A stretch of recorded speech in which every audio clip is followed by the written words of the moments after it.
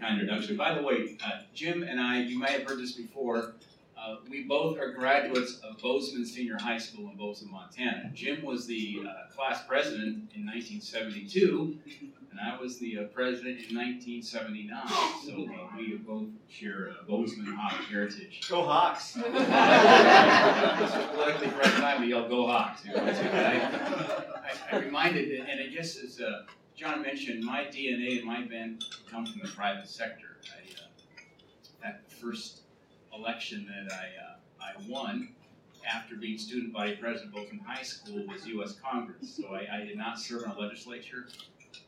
I did not serve in any elected capacity. I spent 28 years in the private sector. I'm the only chemical engineer in Congress, so I hold down the Geek Caucus as well. But I spent 13 years at Procter & Gamble and 12 years in the cloud computing business, getting the company started up, taking it public, and building a global company. But you know, as I think about cybersecurity, my bent is certainly on the side of, I think at the end of the day, the private sector will have a whole lot more to offer on this issue than the federal government. There's clearly a partnership here, but I'll tell you, by the time the federal government figures out what to do on cyber, the bad guys are probably already 4 years ahead of us. And I'd say there's certainly a cadence and a speed in the private sector that will eventually, they'll be the winners in this battle, but there is a role for the federal government in this too, clearly. It reminds me about the 3 little boys who were out bragging on the playground here in Washington, D.C. recently. In fact, 2 little boys had just moved here from Montana. One little boy was a Washington, D.C. native. And the first little boy from Montana who just moved to Washington, D.C. was bragging about how fast his dad was. He said, "My dad's so fast, he's a bow hunter, that he can launch his arrow at a target and then run to the target and he beats it." Second little boy said, "Well, that's nothing." He says, "My dad hunts elk in Montana, and he goes out to the range and he practices with his 300 Win Mag, and he can squeeze that trigger and run to the target. He beats the bullet to the target." The third little boy, who'd grown up in Washington, D.C., said, "Well, that's nothing." He said, "My dad's a federal bureaucrat and works in Washington, D.C. He leaves the office every day at 5 o'clock. He's home by 4:30.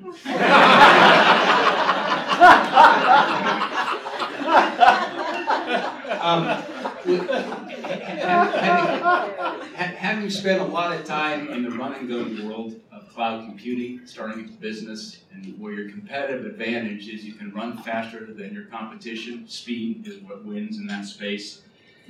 You ask yourself, what kept us up at night? What would, other than hitting your revenue targets every quarter? By the way, I did an off-the-record interview with Fox when I first came to the Senate. I said, "What's the biggest change from coming to up here to the public sector?" I says, "You know, to be honest, it's the first time in 28 years I have not been held accountable for a quarterly result."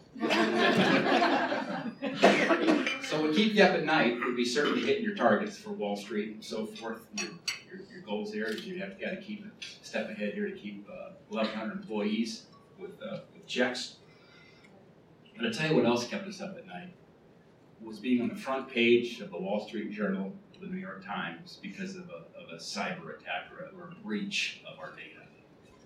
We hosted Fortune 500 companies, some of the biggest names that you know. We actually had some presence with the federal government, a small percentage of our revenues, but we hosted some very important federal agencies, so we were always a source of attack.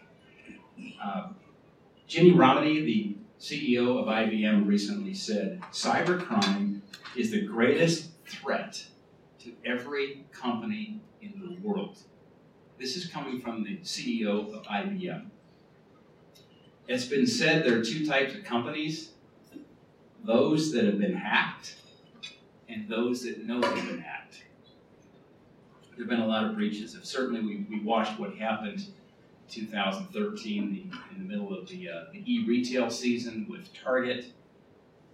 Their net income dropped 46% following the breach. They took a hit on market cap for a while. The stock eventually bounced back. Verizon just closed on that deal with Yahoo. It's been estimated that Verizon was able to cut $350 million off the price of Yahoo, primarily because of the breach that happened at Yahoo. Cybercrime is the fastest growing crime in the United States. The global cost estimated this year is $3 trillion. It is estimated to be $6 trillion by 2021. Online users today. There are about 2 billion people today around the world that are online. Microsoft projects that will double to 4 billion by the year 2021, which is not that far away. Last month, you saw the ransomware attack that hit over 100 countries. As we have chatted about that and engaged some of our best, Secretary Kelly at Homeland Security, even Secretary Battis, Department of Defense, we're thankful that because of rapid response, we were able to contain that threat. And frankly, there was a little problem in the malware that the person who created that didn't think about, and we had a quick thinking visual that bought a domain name quickly, probably on GoDaddy or something, and put it in play and actually stop that. But it hit over 100 countries. It even penetrated England's health services. And speaking of government breaches, you all remember the famous OPM breach. Now, I spent, as I mentioned, 28 years in business outside this town, outside of government.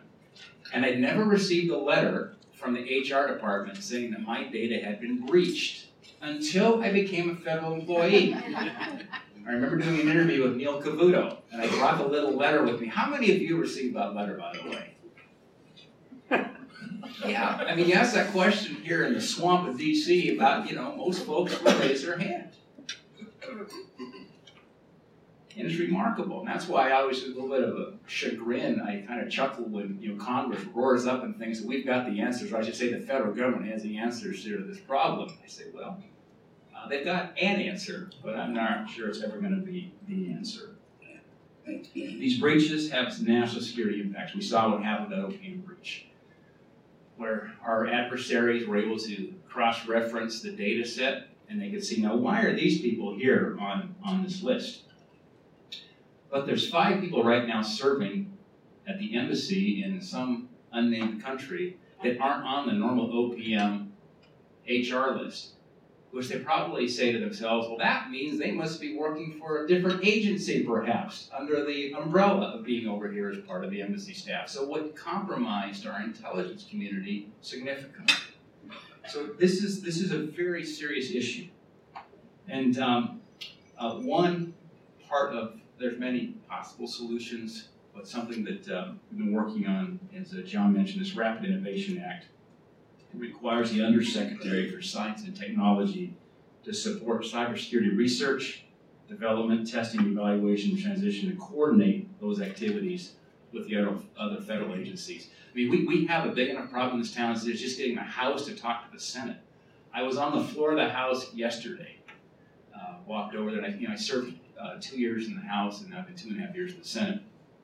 Back when I was elected to the Senate, I was the at-large member prior to that for Montana. So you're one of one, and John Cornyn said to me, Steve, this is a big step down. You went from being one of one to being one of two. And I thought, you're probably right. You're over there in the House and you're the Montana guy, you're it. And over in the Senate, you got to share that responsibility. But I was over there with our newly elected Congressman Greg Gianforte, and it just reminded me again, as I was engaging with some of my colleagues that I served with in the House, some of the chairs of some of the committees, they were quick to come over and just huddle like, what's going on in the Senate? And I was giving some pretty basic information.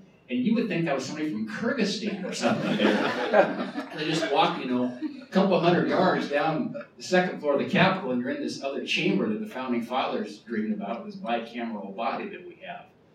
But it just is the nature sometimes of what we have in Washington. And it gets, as you know, far worse when you start breaking it into federal agencies and the lack of coordination communication. So this would reauthorize the Secretary to conduct some more pilot programs and do that over a 4-year period versus year by year. If there's a problem in this town, it's uncertainty, and put some certainty would certainly be a step in the right direction. Lastly, it'll be bringing Silicon Valley's know-how. And by the way, it's not just Silicon Valley. There's a lot of valleys around this country now that have world-class technology companies. So we're one of them.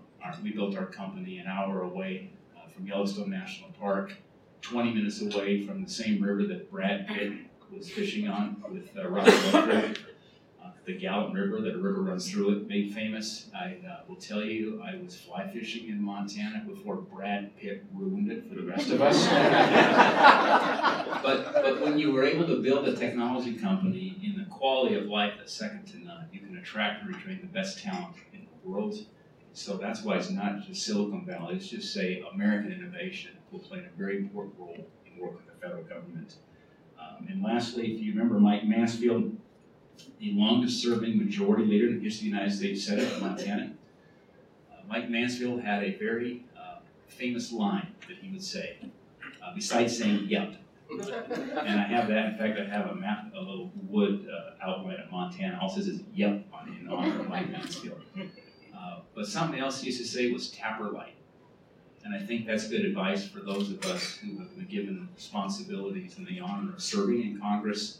We have an important problem here with cyber, but the answer is going to be, I think, coming with federal and private sector working together, and that we should have the humility to tapper light, because I think that the primary answers here are going to be found outside this town, not inside this town. Thanks much. You bet.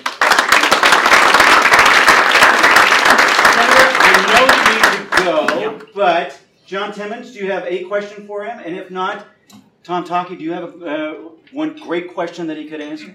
Either of you. Well, I will, of course, defer to Mr. Taki.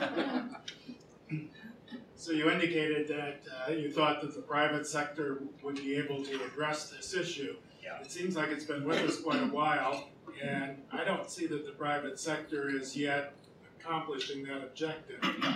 What gives you confidence that the private sector is going to address the issue, and in what time frame? Yeah, so there's, I will say this, and as I said, it's not the answer. That's why there is going to be, I think, there's room for legislation to work together on it. But I tell you, if you, one, there is incredible built-in accountability for companies to defend the PII it's the crown jewels of a company, and the penalties are so severe. Just the marketplace inflicts incredible penalties, whether it's an earnings loss or a market cap loss, if there's ever a compromise in data. So I would argue there's some pretty built-in accountability. And have you ever watched FlightAware before on your phone to see all those planes in the air? And you look at it and say, isn't it amazing how many planes fly every day, just looking at the radar map of this country, and virtually without incident. But there's an incident every once in a while, but there are a lot of planes flying every day without incident. If you look at literally the millions of attacks every day, every company is facing, I'm not talking about tens, I'm talking millions of attacks daily. In fact, millions of attacks hourly is the size of this. And they are able to defend their data 24/7 most of the time. But we hear about the Yahoos and the Targets. Just like if a plane goes down, we know we're very safe on an airplane, but they occasionally crash and we find out why. So I guess that's why I think ultimately they're going to be a step ahead and move fast in the federal government. Now, here's something we've been talking about. Can we quantify some kind of a score, like your FICA score? If you can get your credit rating, you can quantify how good your credit rating is. Would there be some way to bring additional accountability here for the private sector? It would say there's certain best practices that would need to be followed, need to be shared, and to quantify some kind of a threat level or risk assessment there with the company. We're playing around that idea. And lastly, the ability to quickly share data from the private sector and the public sector with our smartest folks who work behind closed doors, behind tight firewalls. How do we incentivize companies to be more open with the federal government? And conversely, the federal government be more open with companies here to share that data. I think there's a lot of improvement there. Right. Senator, thank you very much. Wally, thank you. Mr. Ratcliffe. All right. Schoolhouse Rock, you know.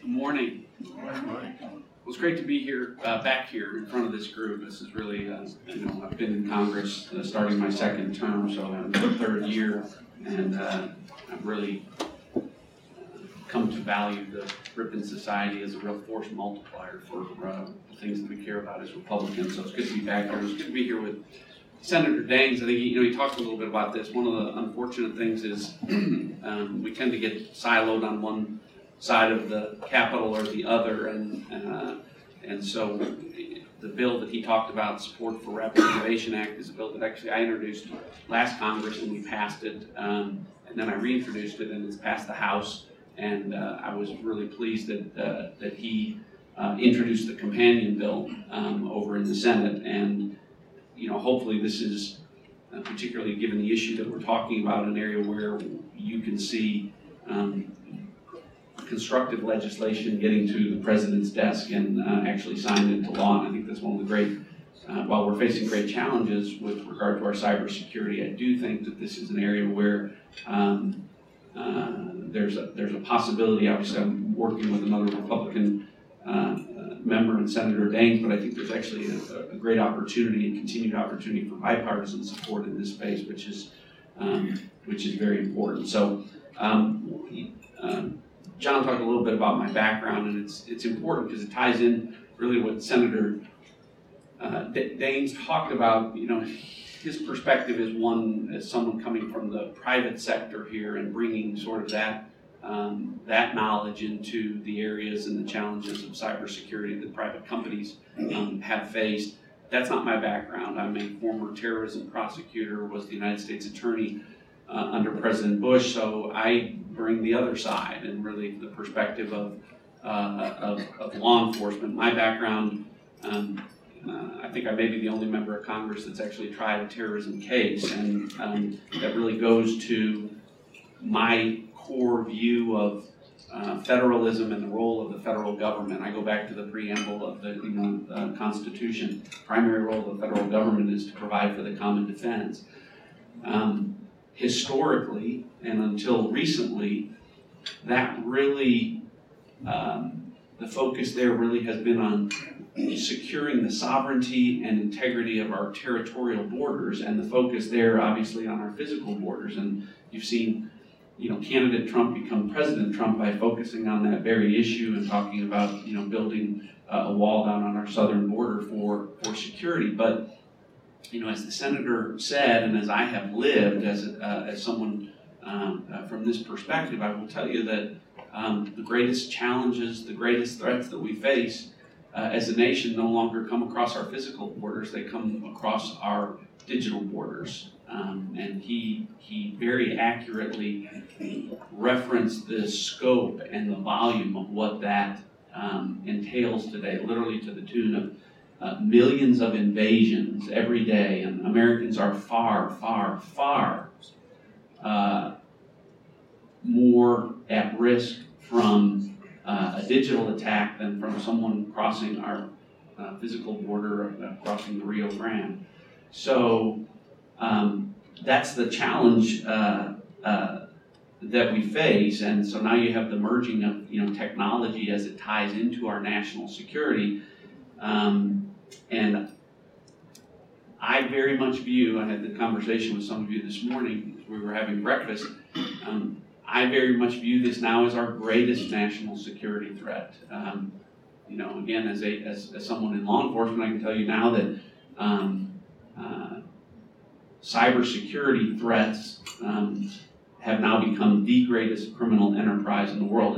It's surpassed drug trafficking as the most profitable criminal enterprise in the world. Think about it. It's much easier now to conduct and be successful in criminal enterprises that you can do from half a world away in a few seconds and in a few keystrokes, and you can literally impact millions of Americans. I mean, every one of us is at risk, and so that really sort of underscores the great challenge that we face. And one of the things that drove home that point for me is when I came in, I was fortunate with my background, went to the Homeland Security Committee, and Chairman Hall, also a former federal prosecutor, knew my background, gave me the opportunity right out of the gate to chair the cybersecurity subcommittee. So even before I got sworn in as a member of Congress, I knew I was going to have a gavel of a very important subcommittee on this issue, which, as you know, is pretty rare. But it's funny, in my district, which is largely rural North and East Texas, and includes places like Paris and Sulphur Springs and Texarkana, folks there didn't really mean a whole lot. And so now you fast forward to the conversations that I'm having 2 years later in places like Sulphur Springs, and the intervening and superseding events that have happened in this space have really changed people's perspective. I was talking to someone in the healthcare industry here when a little hospital in Mount Pleasant, Texas is victim to a ransomware attack. It gets people's attention there. And of course, everyone in our country has seen now the Russian attempts to influence our election. And so now that's dominating the news. And so now when I go to Sulphur Springs, they do want to talk about cybersecurity. And, it's both a blessing and a curse. It's those bad events that have sort of raised the public conscious and awareness of this issue, which is a good thing, but we don't always want it to be for the bad reasons that we're seeing right now. Bottom line is this: as someone, again, who has spent a good percentage of my life focusing on these issues, America is the world's superpower. Increasingly, we all have to come to the realization and understanding that we will only be the world's superpower if we are the world's cyber superpower. Those will go hand in hand. Countries around the world cannot compete with the United States with respect to our kinetic firepower. We're always going to have the best ships and the best planes and the best equipment. But now, when those ships and planes and equipment are all connected to the internet, and the control systems are connected to the internet, who controls the internet is really the one in charge. And that really underscores, from a national security perspective, what that means. And of course, that ties into our economic security as well. And from the private sector, as the senator talked about, companies that have spent decades building a specific brand and a level of trust with the American consumer can see that change overnight based on an event, a hack that is successful and takes place in a very public way.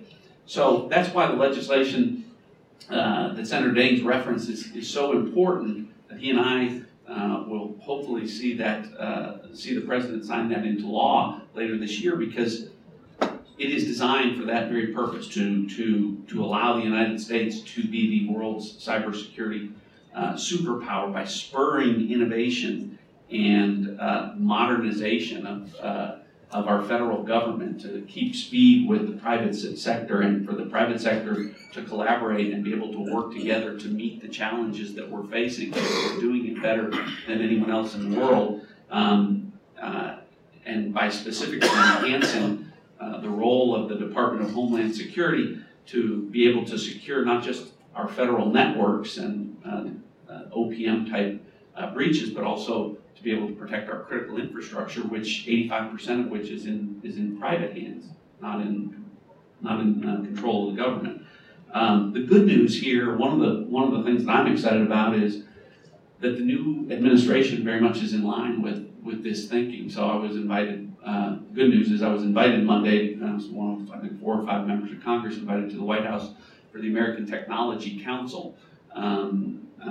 And the new American Innovation Office over there, which is focused on transforming and modernizing the federal government.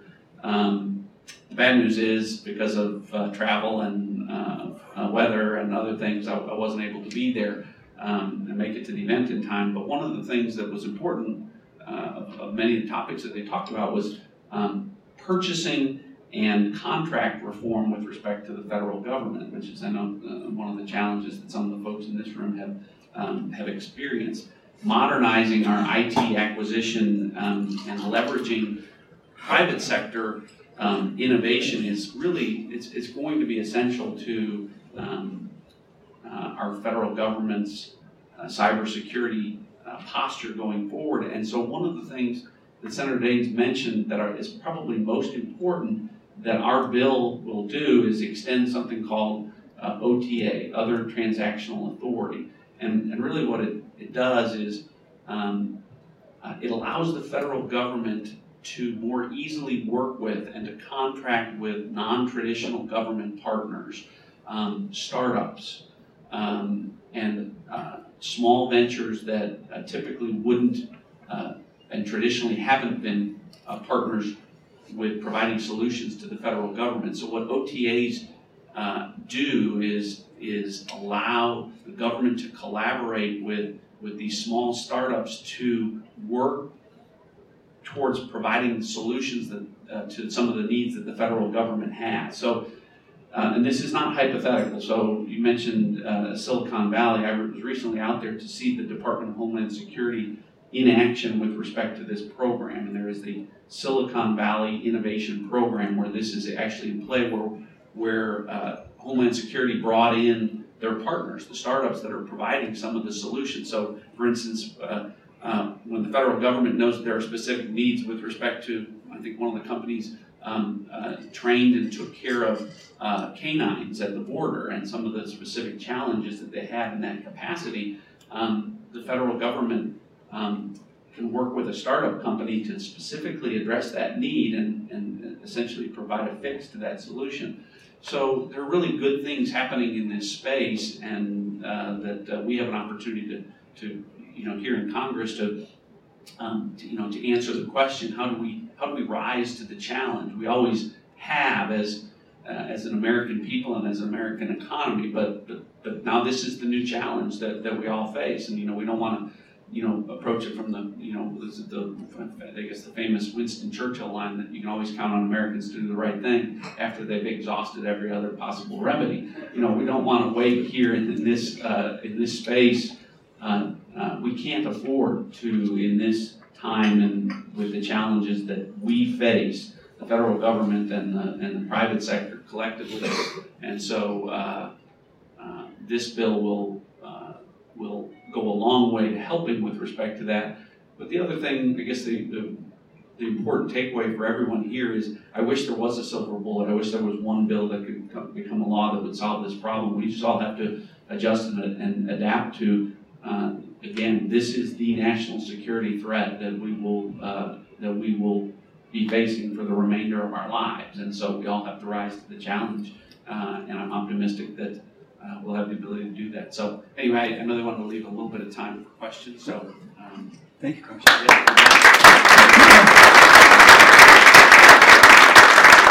Mr. Timmons, you get first or the last one on this one. Well, I'll do the first, just following up on your closing comments.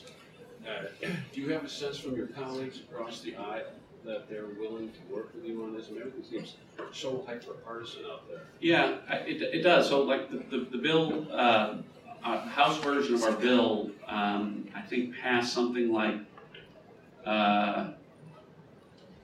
415 to 7 or something like that. So I mean, it had overwhelming bipartisan support, and that's where I say that the opportunity here, the good thing about this is as a new challenge and a new threat, and increasingly, I mean, one of the challenges here is we talk about raising the cyber IQ level and the cyber hygiene level around the country. We have to do it here in Congress as well. And I had one of the members, not to name names, but it's like, oh my God, it's always cyber, cyber, cyber. When are we going to talk about cyber? Not. And so, but the good thing is because of that, because it's relatively new, it hasn't. I'm just going to go ahead and say it. It hasn't really been contaminated by partisanship yet. Now, one of the things that concerns me is making the Russian attempts to interfere with our election through cyber means, making that a partisan issue, and we're starting to see some contamination where this issue is being politicized in a way that it hasn't been before, and that's dangerous because it'll prevent us from having votes where it will pass 415 to 7 or whatever it was.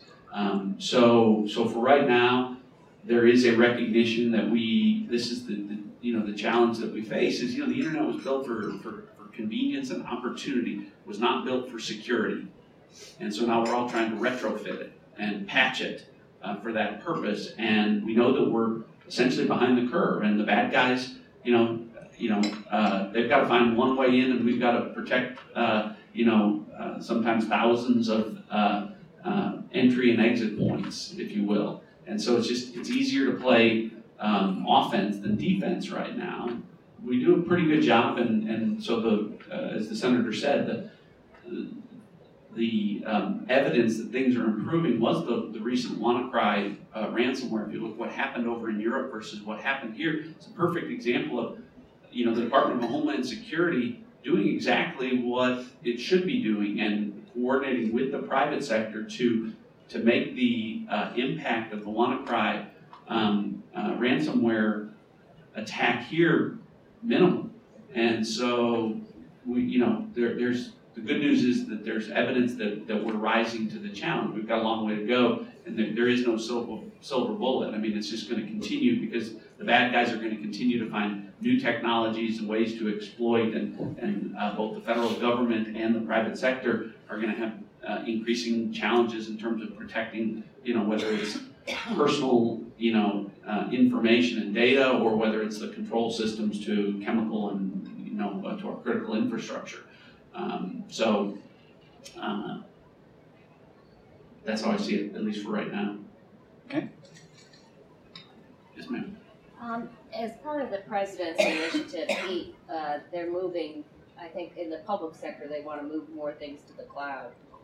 Is that more or less safe? Is the cloud more or less safe than the way it used to be, or the way it is now for many of the agencies? Well, I think what the cloud has its challenges as well, and so that actually was one of the. I think there were 10 areas of focus at this American Technology Council brought together. Apple, Yahoo, Oracle, all the big tech names, and for brainstorming sessions, and one of them was on the cloud and cloud computing specifically, I think, and those kinds of things. But increasingly, we have to look for alternatives to perimeter defense as the primary means of protecting our data, because as we've seen, that hasn't worked, and that so the cloud presents, I think, infinitely more possibilities for better protection, but it has its challenges as well. But again, what you really need is the facilitation between the best folks in government and the best folks in the private sector addressing all these issues. So whether it's cloud security or encryption challenges or cross-border data flows. I mean, all of these things.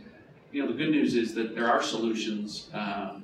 Ultimately there are solutions to all these problems. We just have to work together to get them to a place where we can get some consensus about what should be implemented and how, and whether or not there should be the role of government that it plays, whether or not it should be regulating in certain spaces or mandating or not. That's a challenge and a balance as well. Congressman, so our old friend Chelsea is back in the news, and Reality Winner is in the news as government contractors that are sort of human intelligence sources. What are your thoughts about what could be done there? Well, I'm hoping that it's just hard to believe that I mean, my wife is still mad at me. I've never, would tell her anything that I learned from a classified setting, and it's always like, well, you can tell me. But I was always, I always would say, I love you, but I won't go to prison for you. And the leaking classified information is a federal offense, and I was always, as someone that has had security clearances in the different roles, frankly, paranoid about that. And that's how I think that's how folks that have security clearances should be. Obviously, we have a repetitive challenge with respect to contractors getting clearances and then abusing those clearances, and so that's something that that we have to address. I'm hoping that one of the things that may come out of all of this that's going on right now, and when I say all of this, everything that has come up with respect to special counsel and the investigation of the Russians and the leaking of information and all that is, I do know that one of the things that special counsel Mueller is focused on right now and is concerned about are the leaks, and has privately told members of Congress that that is something he will get to the bottom of. And there needs to be real accountability there to have a deterrent effect. It's like anything, bad behavior will happen if it's not deterred. And this, again, not to get hyper partisan, but I think President Obama sent the exact wrong message with respect to Chelsea Bradley Manning, walking out the door and commuting the remainder of that sentence, because I think harsh sentences and need to be the consequences to putting America's national security interests out there, where it's jeopardizing literally sources, methods, and lives of Americans. Where was it? Oh, Tom. Yeah, Tom. So it seems to me that with individual hackers, you got to have defense. When it comes to something like organized crime on a major scale, or more importantly, government-focused hacking of major systems in the U.S., let's say the electric grid, that defense is okay, but I'm not sure you want to count on that alone, because they only have to get through once. You can stop them a billion times, they get through once, and it's a problem. So how do you think about having an offensive capability, just as we do in, let's say, the nuclear world? Yeah, this is one of the areas, I'm actually on a panel a little bit later this morning to talk about some of those same issues. So, you raise a couple of points there. One of the things is, sometimes we talk about criminal enterprises, and you talk about nation states and other countries out there. It's hard to tell sometimes where one ends and one begins in certain countries, and so we're seeing that. But generally, the issue of responding and being offensive or hacking back, if you will. Again, I'm very much of the mindset that there has to be deterrent to bad behavior. The risk is, of course, who does it. There's a bill out there about giving companies the ability to hack back. One of the downsides to that, and one of the things that I'm concerned about is things are so sophisticated out there right now that sometimes you think you know who hacked you and you don't, in terms from an attribution standpoint. And so if you hack back at someone that's the wrong someone, you can literally create an international incident. And so we need to make sure that when we are responding, that we've got the attribution correct. But part of this, I think, is one of the challenges is right now there are not really international norms that can guide these bad actions. In other words, here, we're trying to regulate here within our own country, but there's no sort of international norms out there that are accepted in terms of, okay, what is actually an act of digital war, to which there is an appropriate proportional response like there would be to an act of war. And so defining those things going forward is really, I think, the answer to the question is, and I think that starts with leadership. That's one of the things I'm excited about this administration and the approach and some of the folks that they brought in. We just didn't see it in the last administration, and it really has to start at something like a G7 level where you're starting to have these conversations about some understanding with respect to what these international norms would be to sort of define when a response is going to be expected and appropriate. Well, You have certainly given us a lot to think about this morning, and I am so glad that you were there. And I want to go home and check my bank account. Anyway, John, thank you so much for being with us this morning. Please come back and see us.